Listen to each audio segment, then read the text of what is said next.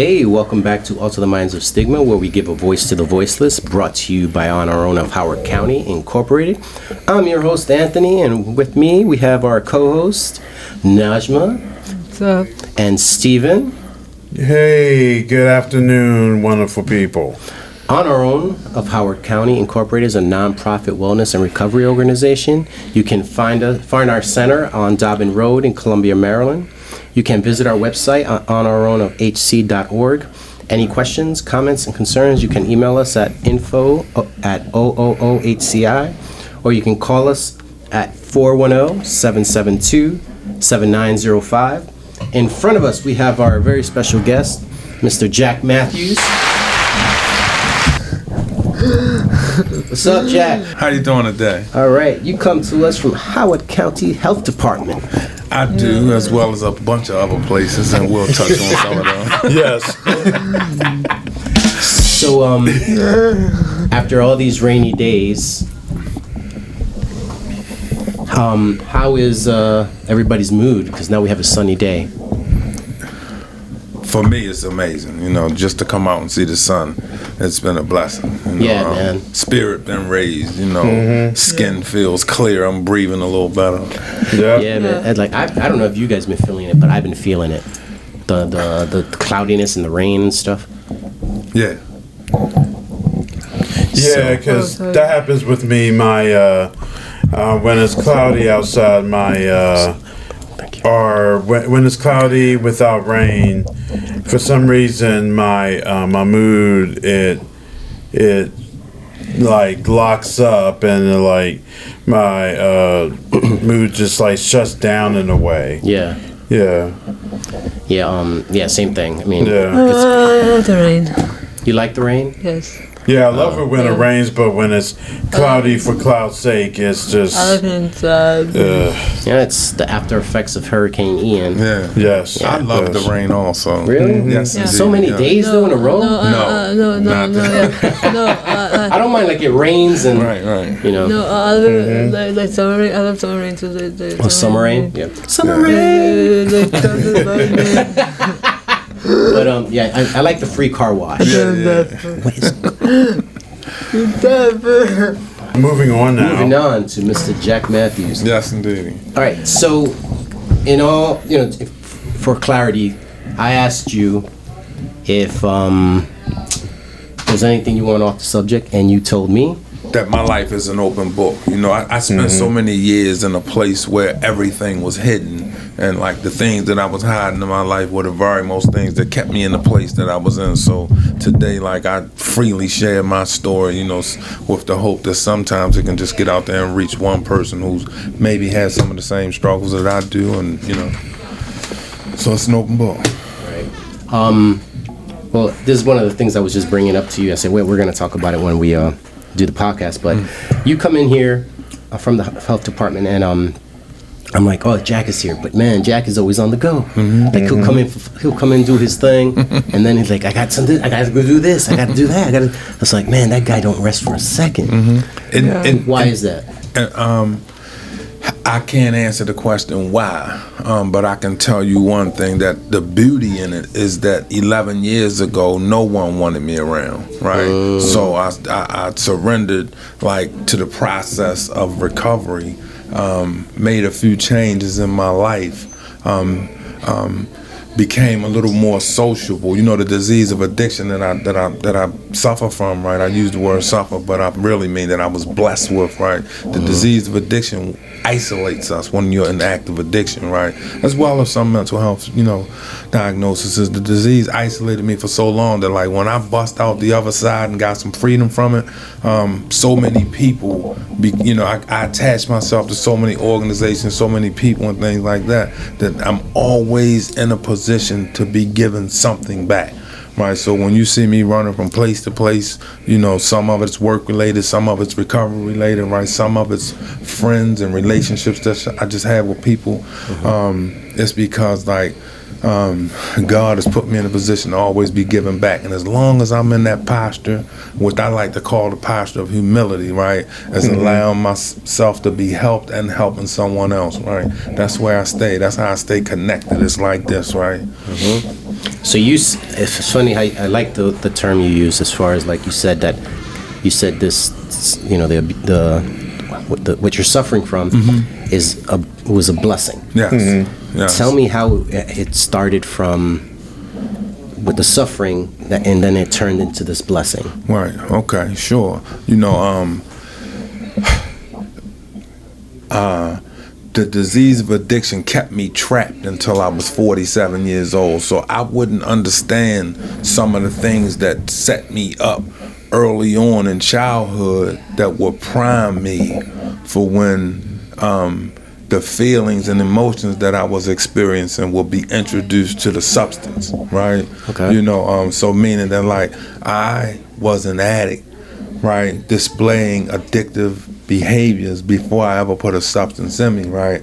And most of it was so it's like we're addicts before we even know we're addicts. for sure. Okay. For me, Okay. for this addict, right? Right. And the only reason I know that because I've done some internal work on myself. Like, you know, I participate in a couple of 12-step fellowships, right?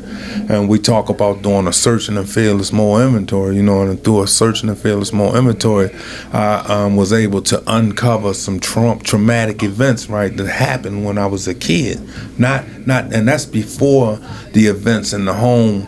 You know, I came up poor, right? I watched my parents struggle a lot. I shouldn't say struggle, a little bit. I watched them struggle, and then the community I was in, as a child, witnessed some things that children shouldn't witness. You know, I can remember one day, you know, I'm from West Baltimore. I can remember one day, some friends of mine, we were on the block playing Skelly, right? And you remember Skelly? Yeah, man. So you know, a guy was walking down the street, and I'll never forget. It was a flower van. I still remember the name that was on the. You know, they used to deliver flowers, right? And I can remember the van pulling up next to this guy. I was 9 years old. The van pulled up next to him. The side door slid open, and somebody jumped out and blew the guy's head off. Boom! Right in front of like 8 little kids. Like, how do you process and deal with that, right? So you know, what that would do. It would give me post-traumatic distress. Like every time something will pull up, I'm waiting for something like that to happen. And there will be many more events like that in my life, you know, coming up as a kid, you know, and through active addiction, I would become the one at the other end of that barrel several times. You know what I mean? Wow. It's you know, you just bringing that up, you gave me a childhood memory where I was on my fire escape one time in Manhattan, and I saw somebody running and then somebody running behind him and the guy shot him. Oh yeah. So I'm on I see the whole thing, and I didn't know how it would affect me until like the next day, where I basically was not able to talk for about 3 weeks. Yeah. Like I was just completely silent. My mom had to take me to a doctor and all that stuff. But I guess that's just how we, you know, I was born in Harlem, you in Baltimore. Yes. These are things that we experience. Yeah, and we learn really early, right, about the flight or fight thing, right? Fight or flight, and the thing that it does, and I hear it in your story as well, right? Is that it makes us shut down. Right, so when I said that was when I was 9 years old, I came into recovery at the age of 47. Wow. Right, do the math on that. And I wouldn't introduce heavy substances into my life until I was 19, but I did all of these starter things, right? That you know, when I introduced Boone's Farm, right? And marijuana, Boone's Farm was a wine that my father drank, you know, and I would go on. I was about to ask you, what is this? And I was like, wait a minute. It's like Thunderbird or Riches or something like that, right? It was for us. It was like Crazy Horse and right. Well, difference in age, you know. Poor man champagne. Like Fred Sanford used to say, sham pipple. So you know, it's funny, man, because like, when I introduced that stuff into me, you know, all of the feelings of seeing that guy's head being blown off, all of the feelings of seeing my father beat my mother, all of the feelings of being bullied and chased home and seeing all the other stuff, all of that went away temporarily, right? And from that very young age of like, I put that first drink of drug in me at the age of 13. You know what I mean? So that was, I began to experience consequences immediately, because I started stealing from my parents, stealing their change to go to penny candy store, to buy drinks, to buy weed and things like that. Then I would get paper routes and things like that, Then I would be introduced into the street, we start selling the marijuana, selling other drugs and things like that, which would begin for me to develop a lifestyle, right? That in the beginning you can mask it with, hustling and making money in the street, right? But after a while, like, even a monkey can't sell bananas, right? Right. Because you become your number one client, Yeah. What is it that they say? Don't use, if you sell, don't use your own supply or whatever. Don't get high off your own supply. Get high off your own supply. Thank you. That's what I meant to say. Notorious. What was it called? The 10 crack commandments. Yes. But it's true. You don't. Well, so go ahead. Sorry. No, I was gonna say it was a few things he said in that record. If you're not getting bags, stay away from the police. So like that's another, another trauma, right? And I call it a trauma, but it's one of them unrealistic virtues that I held on to for so long in life, right? If I tell you that I used heavy drugs from 1982 until 2011, which is a 29-year span, right? And I'm talking about going in and out of prisons, in and out of hospitals, in and out of institutions, shot up, beat up, stabbed up, homeless, sometimes plenty of money, no money, all of those type of things, right? If I told you that, man, then obviously I had to become a lot of different things and, show up in a lot of different situations, meaning that, like, we talk about putting different masks on for years, right? And to like come into this process of recovery and be willing enough, right, to take a chance and walk through the fears, because like they say, we gotta uncover, right? I was just about to say that like it's the biggest step you can take is probably to unshed that mask. Yes, right. Especially when you've been putting them on for so long. So they say you uncover in order to discover, in order to recover, because you feel me, and that's one of the slickest things I've ever heard in my life. But when I do those things, and when I do them with someone else who's believes in me, right, and wanted to help me, when I do it with them, they help me to see some of the things that I'm still in denial about, some of the things that I still haven't become capable of getting honest about. Like some types, I suffered some abuse as a kid as well, sexual abuse and things like that. So when you got, for me, another man sitting across from me who sit right there, and I share my stuff with him, and he, he don't judge me, because fear kept me from not sharing this with anybody. But when he sits right there and he don't judge me, then he share his stuff with me, right? It opens the door for me to get to what we call, like, in the recovery program I work in, getting to the exact nature of why all this stuff went on anyway, right? Because, like, I often share with people that, like, drugs became the solution to my problem, right? So when I stopped using the drugs, it was my job to find out what was the problem and face all that. What was the problem? If drugs became the solution to the problem, like a lot of us will think that just stopping using will fix everything. Right. But something got you there. Something got you to that point. So you have to really, if you don't face that, and if you don't try to, I don't know if fix is the right word, but then you might go back to the drugs again. Right. Well, that's why I say uncover it, because when you uncover something, whether it be behaviors, attitudes, situations, you become aware of them. Once I become aware of something, right, and no longer are in denial and denying that those things ever happened or I ever did those things, right, then I become open to change.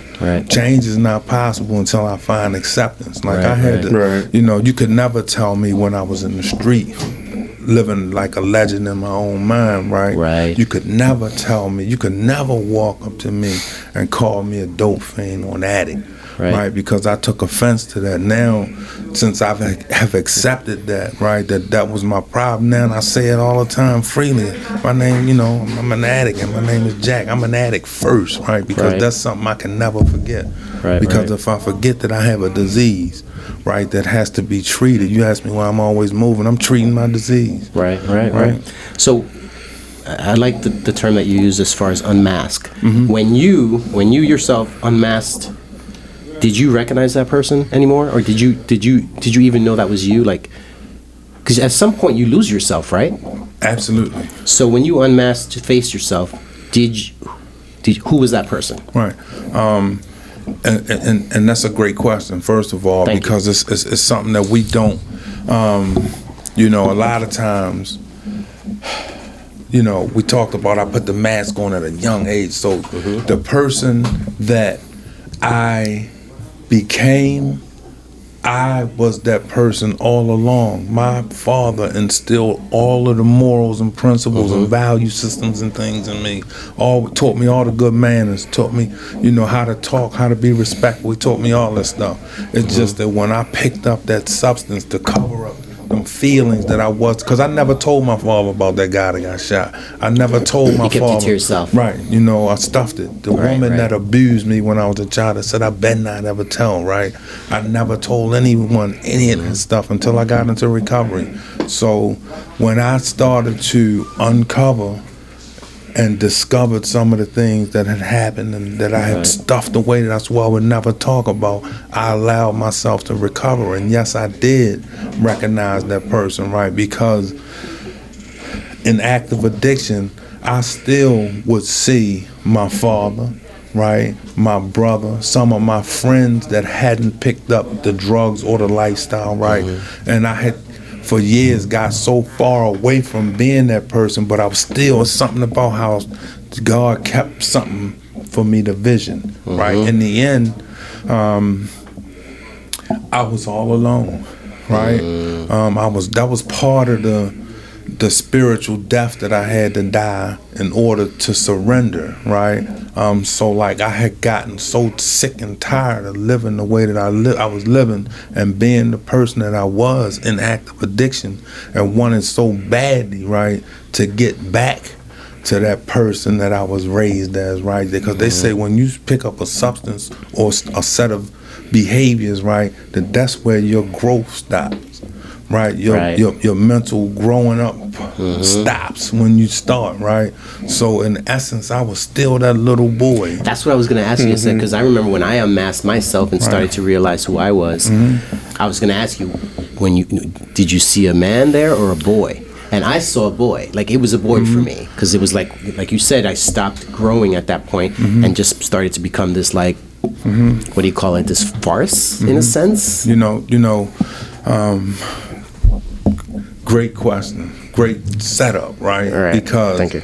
I was blessed to be able to leave the jungle, Baltimore City, right, and come to a place out here in Howard County that was conducive to my recovery and give me a chance to recover without fear of not being able to get honest with people and tell them the truth. Because like, if I can't get honest about what happened to me, I just talked about acceptance, right? If I can't accept that some things happened, then I can't start to grow from them. Right. So I came out here, man, and I met some people that believed in me and wanted to help me, right?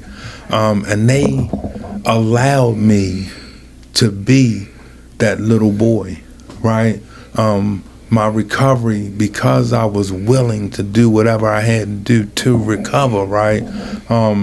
Things started slow, right? I was put in positions where I was able to like be that little boy for a minute. I was in the Howard House, right? Where people fed me, where they told me when to go to bed, tell me make my bed, things like that. And then as I began to move out of the little boy phase, because I had a sponsor, I was working, I was getting help with the disease, right? I started to recover a little bit, right? And I started to grow up a little bit. I became a little bit more responsible. They let me go work in a restaurant out here busting tables. Excuse me, sir, are you finished with that plate? That type of thing, which was humiliating, which was exactly what I needed, right? Because, you know, had you given me any more, I would have thought I had arrived. But like it gave me, you know. It humbled you. It humbled you in a sense, yeah. You know, so the more I grew up and became, the more responsible I became, the more my life began to change. The more some of these people that you see me running to go do things with today begin to task me with more responsibility, right? My life began to change and it started to have some sense of normalcy that I saw all my friends that didn't go left when I went left, right? So my life I started to become a man, right? Right. It's funny how, yeah, I mean, we have a lot in common, you know, like, you know, I mean, there are things we have, I mean, we probably don't have in common, but there's a lot that we have in common because that growth process, like you said, if they didn't give you the room for that growth process, you said you would have thought I arrived, and it's like you didn't have to work for it. Right. There was no growth there, and which means you probably wouldn't have learned anything. Right. You know,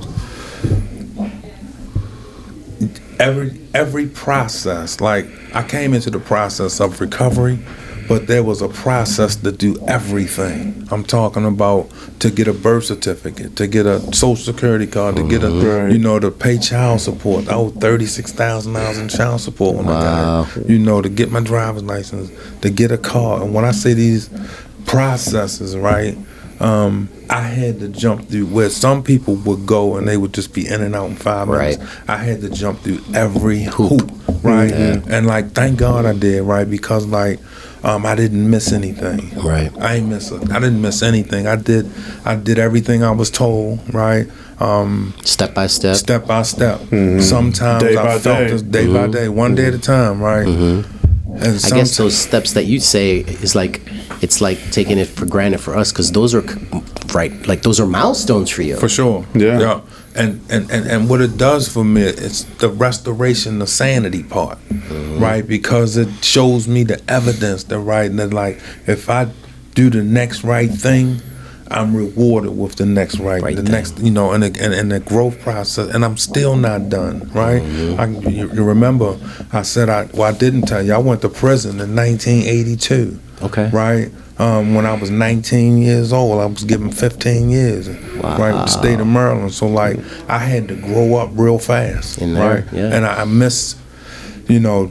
Let's not even talk about the years where my parents took care of me, right? But I missed those years of like developing bank accounts, developing credit, you know, margin. You didn't know how to do any of that. None of it. Yeah. Right. So when I tell you that, like, I had a whole lot of sponsors, financial sponsors, relationship sponsors, recovery sponsors, you know, employment sponsors. I had people that took interest in me because I showed a special willingness, right, to want this. Like some people, not me, I did think this, that like at the age of 47, right, that life is over, right, that you've done everything you're going to do.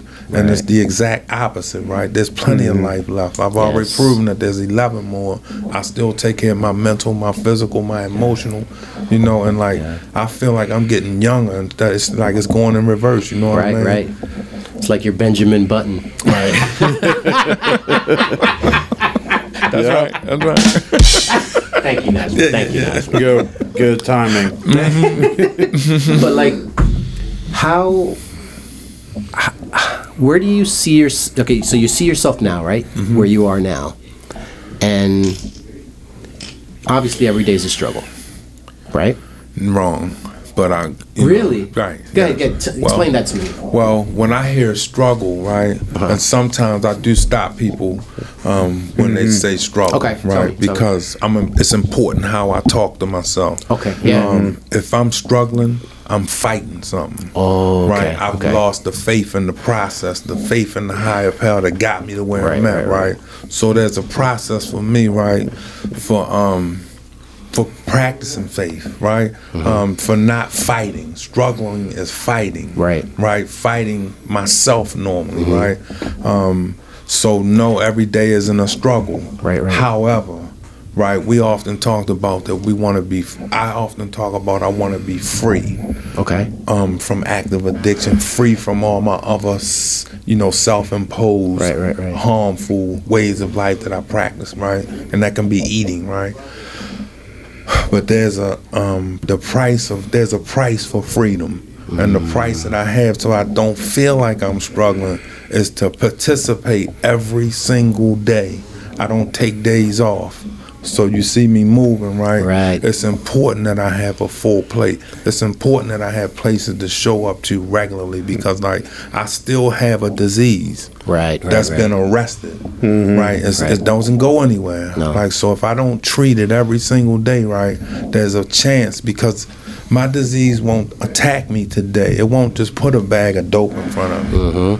Right, It's different. It comes to you different ways. Right. Yeah, and it can be through food, sex, gambling, shopping. It can come in any one of those form. ways, right? I like the way you. So not only is it important for you to be on the go, but it's also important to because, like I said the word struggle, and you stopped me right there, and I was like, oh, so it's very important how he says things in order for you to focus on yourself. So speech and what do you call it? Not speech, but your verbal.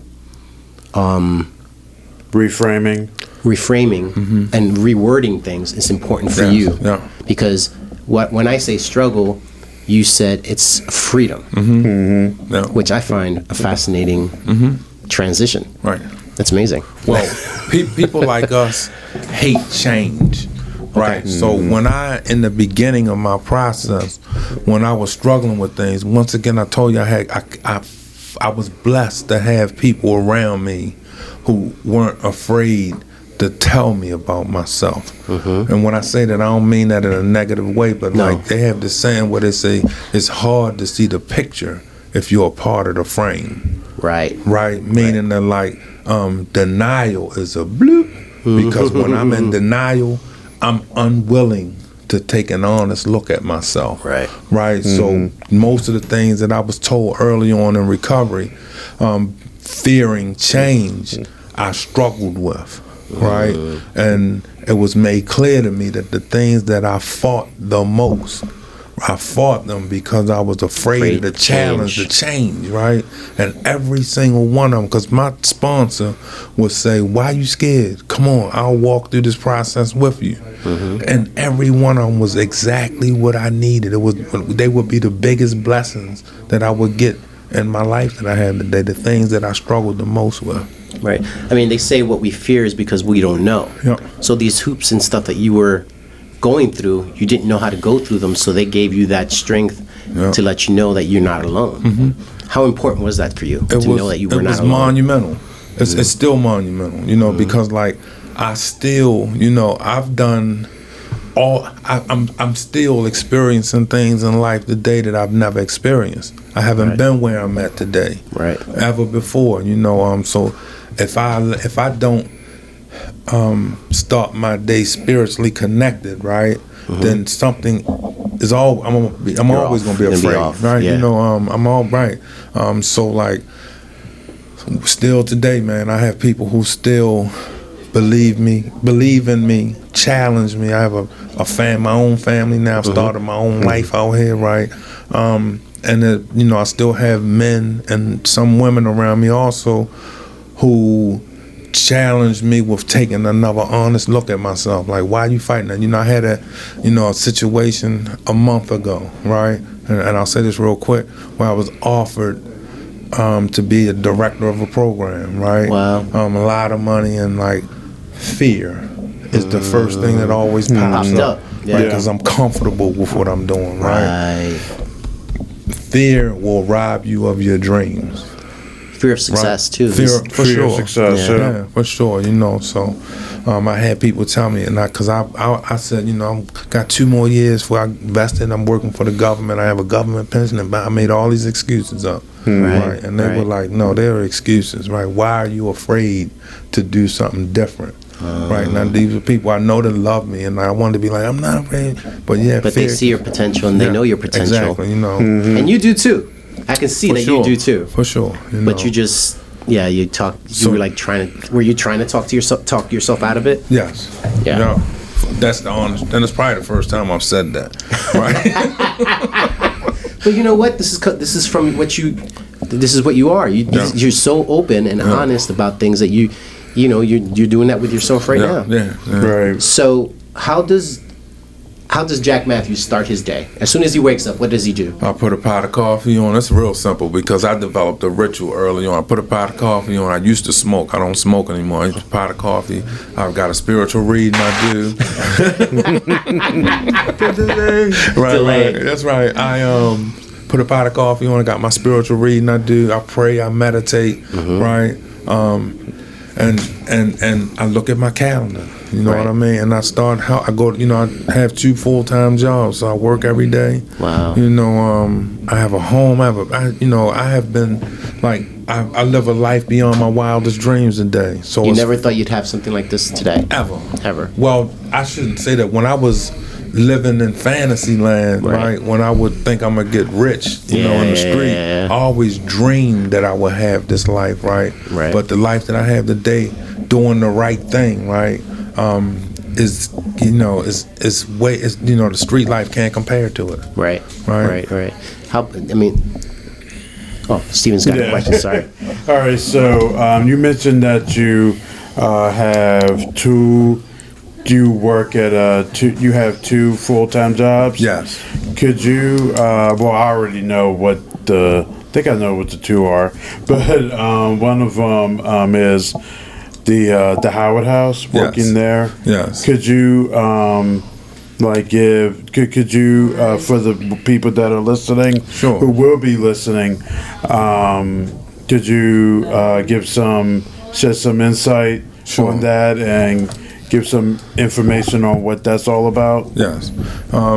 For those who know a little bit about places like the Howard House, which is a 16-bed men's inpatient treatment facility, a 3.1 level of care, right? And which is exactly what I went to after 3.7 inpatient care in 2011. I went there, and when I talk about not having to go back to the jungle, right, that's where they sent me, to that place, right, where they tell you, you know, we feed them, we give them a place to sleep. They don't have any pressures of the world. So it's a place where 16 men, right, early on in their recovery, come and learn some tools, right, some different coping mechanisms we give them, so that because mental health and substance use disorders is what we treat there, right? We give them some different coping strategies, some different tools, because life on life terms is always going to show up. So we teach them that there, right? We acclimate them back into society. We get them, after a period of time, they get their cell phones, they get to go on 6-hour passes, they get to get a job. We get them started with bank accounts, get them their ID, births. I did all that, right? Yes. That's where I did it. Everything I described earlier, I did it there. So the Howard House is like that place that's near and dear to my heart, right? Because I'm the evidence that it works, right? You want to say what happens to men when they come out of the Howard House? I say me. This is what happened, right? Evidence based. Yes, and with the health department.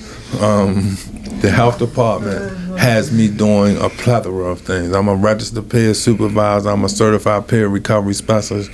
And the things that I do there, I talked about prison and the years I've stayed in prison, right?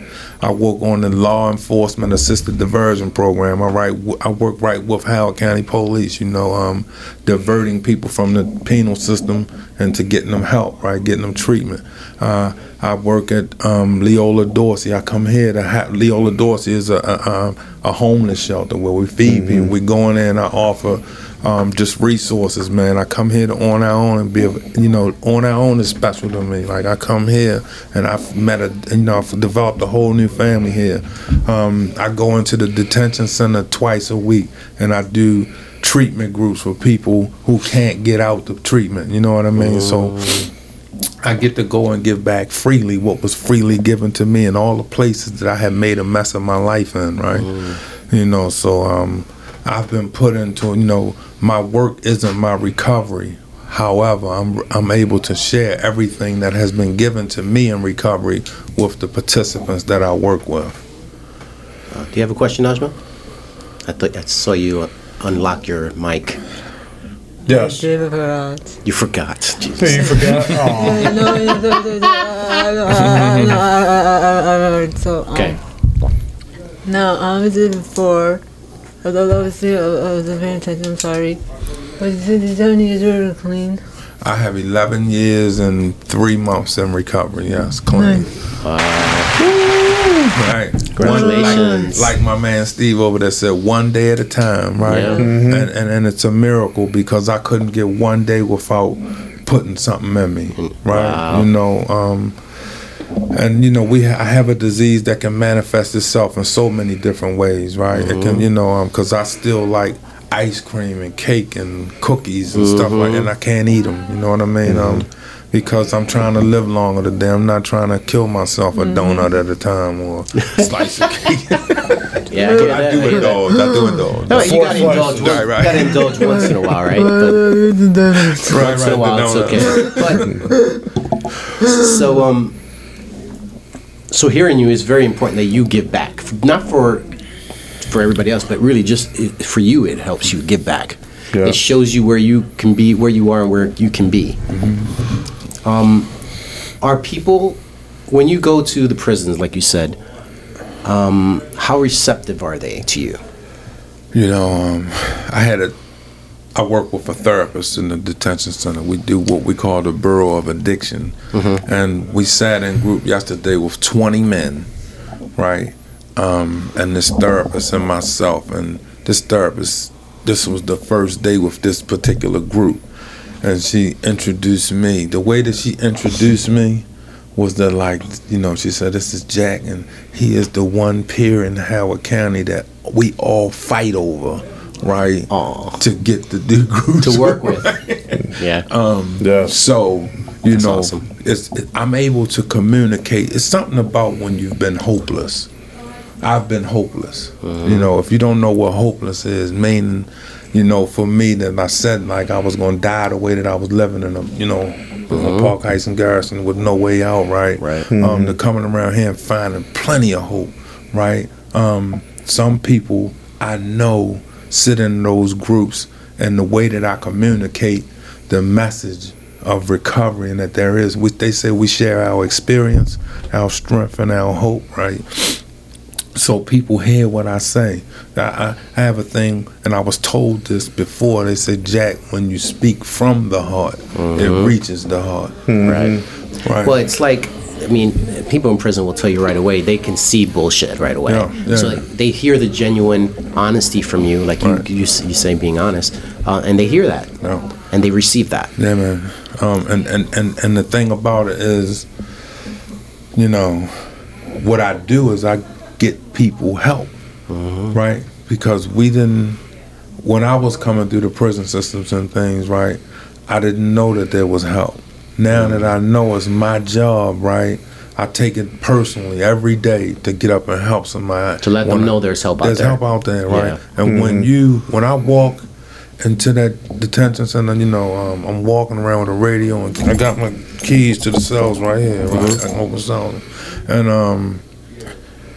I'm like a get out of jail free card, right? So the guys are like, "Hey, Mr. Jack, can you help me today?" And like, it's no better feeling, right? Because it feeds my spirit, right? It lets me know that people know now, because I come in there and I carry the message, I represent the message, right? I don't come in there cursing, speaking out the side of my neck, no hats cocked, you know, everything about me has changed. Like I'm not living with those masks on anymore, right? That falsely representative guy that I was in the streets, I'm not him anymore. So like I come in there as a responsible, productive member of society, right? And people see it, right? And a lot of times, you know, not a lot of times out here, but you know, I see people who knew me in active addiction. The pastor in there, I grew up with him. He knows, right? And he sees me, man, and he's like, every time he sees me, he always said, you got that glow around you, right? Wow. And, you know, he said, man, God got you covered, you know, because I'm on a mission. What better validation is that, like, hearing for something like that? It don't get any better, man. No. Don't get any better. So you have a question, Ash? So I did. You see how I take notes, Nash?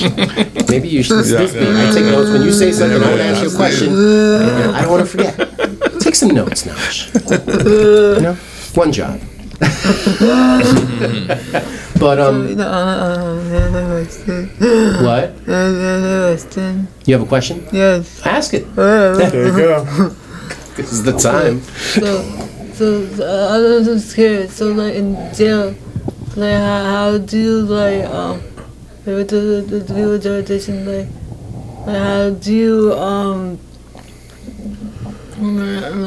like not given like how do you like talk sorry too. How do you talk?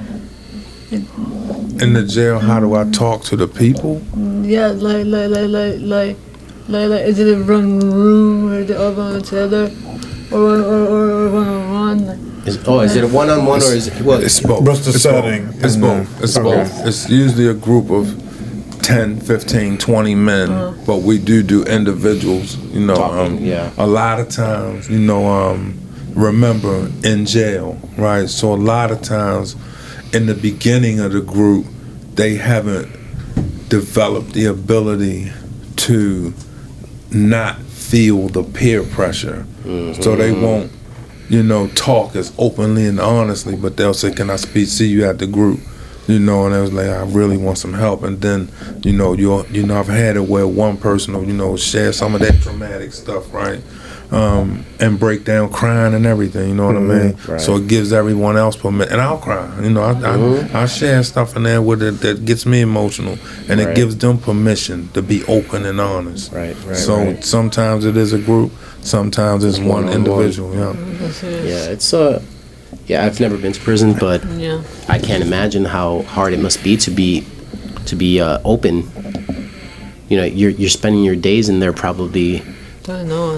You know, trying to not be a victim. Right. Yeah. And is that the right word? That's a good word. You know, you know, if you're a person like myself, you know, there were times I was a victim in jail, but most of the time, some people have to spend time not to be a predator. Right. Not because you can be just as messed up in jail as you are not in jail. Like you can still participate in behaviors. You know, you can get locked up while you're locked up. I've done it. Right? In your head, right? Well, in your behavior, in your but head. I mean your behavior, right? Right. You know, you can do things in recovery. I mean, in jails and prisons where they'll still lock you up. You know, like use drugs. You know, commit violence, steal people's stuff. You know, rob people. All that stuff still happens. You know, so jail is still not a nice place, right? No. So when you have people who, you know, I remember in 1991, I had a judge ask me, he said, Mr. Matthews, why don't you let me get you some help, right? 1991, 92, and I told you I got clean. I came into recovery in 2011. Because I told him, I said, help with what? Because I was still in denial. I didn't think I had a problem. Right. I just thought the police didn't like me. That's why I kept getting locked up. Blaming others for your behavior, right? Okay. So, now, obviously, I don't know the jails or whatnot, but if there is and if not, like, do you think there should be, like, just a jail just for, like, for people who are in jail just for life, for drug? Have you said, is there just a specific jail just for death? She said life or death? No. I said, is there a jail for life just for people who are addicts or do they go with everyone else? Everybody's with everybody else, whether you're an addict or mental health, right? Well, there are different jails. There are different levels of security. Yes, there are. Jail is more controlled now than the new prisons they built them back in the day. Back in the day, you could come out and you could just run and commit all kinds of heinous crimes in jail. Now, if you ever walk into a newly built jail or prison, every 10 feet you got to be buzzed through somewhere. There are cameras everywhere watching you, right? So people with different criminal records, different types of charges are housed together, right? They wouldn't put a person who's shoplifting on a section with a person that's going to jail for murder. Right. Okay. That wouldn't happen. You know, you have the jail that I do the treatment out here is pre-trial. Right. Before trial. Right. They haven't been convicted, so they want treatment in opposition to time in prison. So, I want to ask you this question before we have to wrap up. I want to know, what does Jack Matthews say to someone that's in prison, or anybody that even out and about trying for help? What is one of the things that you tell them to strike hope in their heart? Well, one of the things, besides being so transparent with my story and telling my story, right? Because I have different disclosure policies depending on where I'm working at, but most of the time, if they ask, I tell them, right? I share my story, right? And like I talk about giving hope to the hopeless, and like I tell them, that no, you don't, there is a way out, right? We don't have to live up, to the lie, once an addict, always an addict, right? That's not true. I've killed that lie, like not just myself, but millions of other people, right? We have this thing where we talk about winning desperation, you know what I mean? If you desperate and you need some help, there are a lot of places that are offer help, to show you a way out. You have people like myself and thousands of other people who will grab your hand and walk you through the process of finding what type of help you need, where we can send you. What I do, and a lot of other people that I work with do, is that we remove the barriers. So I explain the barriers that stand in the way, right, of people being open for help, and that's what I tell them, you don't have to live like that anymore. Yeah, it's one of the things I saw with my brother, in a sense, because my brother was an addict and he went to prison and stuff like that. And one of the things is like, I got to see, like, there was, for me, it was like two types of prison with him. Like, one, he was in prison. But when he came out, when he had the chance to come out and do things, maybe try to change things and all that stuff, it was like he was in a prison in his mind, where he didn't see a change. He didn't see that he could do something else. He didn't see any of that. Like, what do you tell people with that? Yes. Like, with trying to, and that might be the biggest prison ever. Yeah. Well, you mentioned that earlier as well, right? Because I was that person. Right. I was locked up even when I wasn't locked up. Right. You know what I mean? Self-imprisonment, self-imposed prison is one of the toughest things to break free from. Yeah. However, you can get free from it. The way that I did it is that, like, I had to erase, right? And it takes time. It isn't just pushing the button, right? It's not delete. I had to erase and unlearn what you've learned. All that stuff. It's like a reprogramming of the mind. It is, and once again, it's important to surround yourself with positive people. I had somebody early. I remember my father used to always tell me. My father passed away when I had 9 months clean. He used to always, because I would be like trying to say like my roommate, and I would be like my cell buddy. I still was talking like that, right? Wow. That's why I say, I try not to curse anymore. I try not to, the hip slick and fairly cool stuff is gone. Because when I'm demonstrating, if I'm acting like that, I'm demonstrating that I should be still locked up, right? Wow. So I've learned by keeping people around me who have found a way out also, right? And they show me how to live, right? They show me how to live, and I'm able to show other people. I tell them guys, even the ones that are physically in the jail that I work in now, I take them books, right? I say, just because you're in here doesn't mean you have to be locked up. right? You can free your mind. Like, not being locked up is about freeing the mind, right? Being open for change, right? Doing something different. Like, for all those years I talked about, I used drugs and participated in a negative lifestyle. I kept doing the same thing over and over again, right? Expecting different results. I never did anything different. If you want something different, do something different. Challenge yourself. Don't hold back and give in to the fears that have kept you stuck where you've been stuck for however many years, right? Take a chance, right? Had a guy say, he say, Jack, do something good for yourself today. You couldn't do it for a better person. That went way over my head at first, right? But it's important for me. You ask me, how do I start my day? Right. By doing something good for myself. Praying, meditating, right? Coffee, yeah. Yeah, man. That's how it starts. You know what I mean? The gym, Yeah, man. like, what, you know, it's, yeah. The mind is a terrible thing to waste. Remember that commercial? You know, because, like, you can. It's true. A lot of people are locked up and don't even know it. Yeah. Don't even know it, man. Yeah. And wow, yeah, that's yeah, man, it's incredible to talk to you. I could be here all day talking to you, Jack. Yeah, man, it's been fun. Yeah, please come back. Yes, and even if just come back if you want to come back and be a co-host too. Yeah, okay. It'd be awesome, man. But thank you for sharing everything you shared. I feel like we kind of like. I got to get to know you better because I've never gotten to really talk to you deeply about this stuff. So I'm glad, man. Yeah, man. I'm glad. You have one more question, Steve, or you? Well, it's not a question; it's a comment. Okay. From my experience, getting to know you, Jack, from all these years. I'm inspired.